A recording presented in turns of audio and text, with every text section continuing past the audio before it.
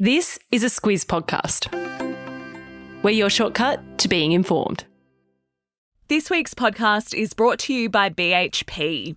Copper is a big deal in the energy transition because it's used to make electric vehicles, wind turbines and solar panels. When it comes to producing copper responsibly, it's happening now at BHP. Good morning, I'm Alice Dempster. And I'm Claire Kimball. It's Monday the 3rd of July. In your Squiz today, Australia's new corruption watchdog, huge protests in France, an impressive person of the year, and a bride with teeth. This is your Squiz today. Today's the first day for the new National Anti-Corruption Commission, which is also known as the NAC. Claire, you and Kate spoke on Saturday's Squiz about what a big development it is for public administration at the federal level. All our states and territories have an anti-corruption or integrity commission, but this is the first time Australia has it at the Commonwealth level. Yeah, this was a Labor promise going into the last federal election. It wasn't supported at that time by former Prime Minister Scott Morrison, but after the election, Peter Dutton and the coalition negotiated with Labor and they did a deal to get it through. In a nutshell, it will investigate allegations of corruption and it will tell the public what it found. It will also aim to educate the public sector about how to prevent corruption. The NAC will be led by Commissioner Paul Brereton. If you remember his name, it might be because he led that major inquiry into allegations that our soldiers had committed war crimes in Afghanistan. Yep, he's a heavy hitter. And Claire, there's been a lot of build-up to this day, and we already know that the political parties are lining up to make referrals of alleged wrongdoing to the NAC. So the one that seems to be top of the list is former Coalition Minister Stuart Robert. Last week there was quite a bit that was said about his alleged dealings with a consulting firm named Synergy 360. Those claims relate to alleged plans for him to receive kickbacks for hooking up that firm for government contracts. There's also, which we've talked about a bit, Alice, the PwC scandal. That, of course, is over the misuse of insider information on tax changes. That's been playing out over the last couple of months. And also the coalition wants the NAC to look into Brittany Higgins' compensation payment. That, of course, is after leaked text messages showed that senior Labor figures were briefed about her allegations before she went public. And really, that's just the start of it. Ultimately, Brereton and the NAC will decide what to investigate, and they can also initiate their own inquiries. The NAC also has the same powers as a Royal Commission to compel witnesses and evidence. And while it's just getting started, we're likely to be talking about the NAC into the future. The unrest in France has been going on since the end of last week, Claire. It flared up after police shot and killed a teenager at close range last Tuesday in a suburb of Paris. And over the last 6 nights, there's been thousands of protesters arrested and hundreds of police injured. So the teenager has been identified only as Nahel M. The police say that he was pulled over after traffic violations, and their story is that he was driving towards 2 officers when he was shot and killed, but videos have emerged after that incident that showed that he was actually driving away from police.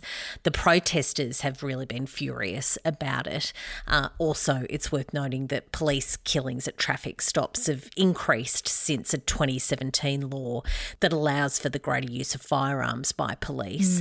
And those victims are disproportionately black or of Arab origin.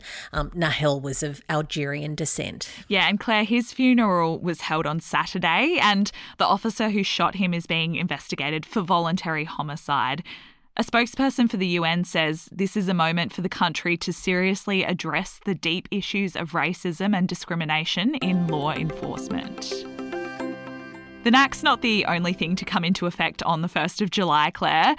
New parents will have access to 20 weeks of paid parental leave, childcare subsidies are going up, and Aussies need to be 67 to access the aged pension. And if you're on minimum or award wages, you're getting a pay rise. Yeah, there's quite a few things going on, Alice, as we head into this new financial year. And it's a lot more than usually happens at this time of year.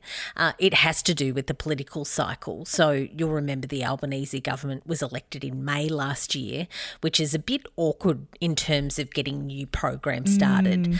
Over the last year, a lot of legislation has gone through, and here we are. So long story short, we're really seeing the Albanese government's agenda being put into place. Yeah, got it. There is a lot of changes, so I'll pop a link in the episode notes that puts it all in one place. And happy new financial year to all of us. It's NAIDOC Week, Claire, and it's the time to celebrate and recognise the history, culture and achievements of Aboriginal and Torres Strait Islander peoples. It kicked off on Saturday with an award ceremony that saw the top award, which is the NAIDOC Person of the Year award.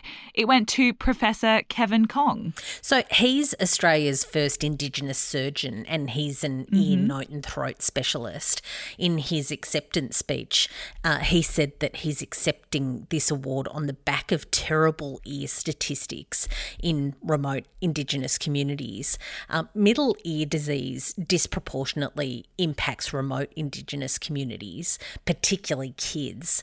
Some of those communities have rates of between 40 and 85% of those populations suffering from recurring perforated eardrums. And in kids, it can lead to learning delays and behavioural issues. And it's a really terrible situation. Australia is one of the world's worst on this issue. Yeah, Professor Kong says he's embarrassed that our first world country has a third world health statistic. And in other awards, film director Rachel Perkins was given the Creative Talent Award on the night. She's leading the Yes 23 campaign, and she used her acceptance speech to urge Aussies to support the Indigenous voice to Parliament. If there's some bleary eyes around this morning, chances are it's because of the final day of play in the second Ashes Test match that was played at Lord's in England, Claire. It's been another action-packed match that's seen the Aussies prevail. Yeah, Alice, I tuned out as they hit the lunch break, which was at about 10:30 p.m. I really wanted to stay up and see it through because things were super tense. In the end, Australia won with 43 runs to spare, but that wasn't guaranteed because the England captain Ben Stokes was absolutely on fire with the bat. He ended up scoring 155 runs. To say the Aussies weren't cheered on is a bit of an understatement, and that's because of a controversial run out before lunch. Our wicketkeeper Alex Carey stumped England's Johnny Barstow in a way that the crowd and the England side didn't think was in the spirit of the game. Yeah, our team was booed for that for the rest of the match. The win means that we have a 2-0 lead in the 5-game series. The third match is starting on Thursday. And the Aussie women are also in fine form, Claire. A win in their T20 match on Wednesday will see them retain the Ashes. A message now from our podcast partner, BHP. The steel made from iron ore plays an important role in providing the production of our energy infrastructure, from wind turbines to power poles. So cutting carbon emissions in iron ore production is key. It's why BHP has committed to a solar and battery agreement to help power its port facilities at Port Hedland. It's happening now at BHP. Claire, you're going to have to explain to Squizzers why a mayor from Mexico has married a crocodile. Alice, you mean it's not obvious? So the mayor's name is Victor Sosa. He is the mayor of San Pedro Huamalula. His crocodile wife is named Alicia. They were reenacting what is an ancestral ritual. So they've been doing this for 230 years. Basically, it's a marriage between a man and a female croc. They sort of symbolise two Indigenous groups that came together in peace with a marriage, and it's meant to bring good fortune to the town for the coming year. Yep, and it's super intricate. The croc, or Alicia as she's been named, wears a green skirt, a colourful hand-embroidered tunic, and also a headdress of ribbons and sequins to meet the townspeople townspeople before the ceremony. And at that ceremony, she dresses in a white bride's costume. So it's very intense. I hope they're very happy together though, Claire. Yeah. Match made in heaven, no doubt. Squiz the day. It's the beginning of Wimbledon tonight. Alice, that's a terrible time for me because I have to stay up late and watch the tennis and then I have to get up early and do work. So it's a really trying time. Also, we've got Indonesia's President Joko Widodo coming to Sydney today. He's going to be here for 3 days talking to Prime Minister Anthony Albanese and also plenty of other Aussie politicians. He's going to have a lot of talks to get through. Good one. Thank you for listening today. We'll be back again tomorrow. G'day, I'm Kate Watson, co-host of News Club.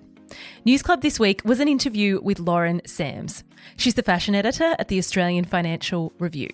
She's all over the business of fashion and retail, so I pulled her in to talk to us about fast fashion and ultra fast fashion. In particular, businesses like Temu and Shein, who in Australia alone are on track to record more than $2 billion in sales. Here's a clip from that conversation. What is happening is that it's recalibrating fashion as a single-use item. So when you think about something that's $6 or $7, I bought coffee this morning and that was $5.50. And that's a single-use item to me. I have my coffee. Actually is you cannot use that twice. No. And so when you're talking about a dress that's sort of an equivalent price, people equate it with something that doesn't need to be valued. You don't need to wear it again. To listen to the full interview, just search for News Club in your podcast app and hit follow.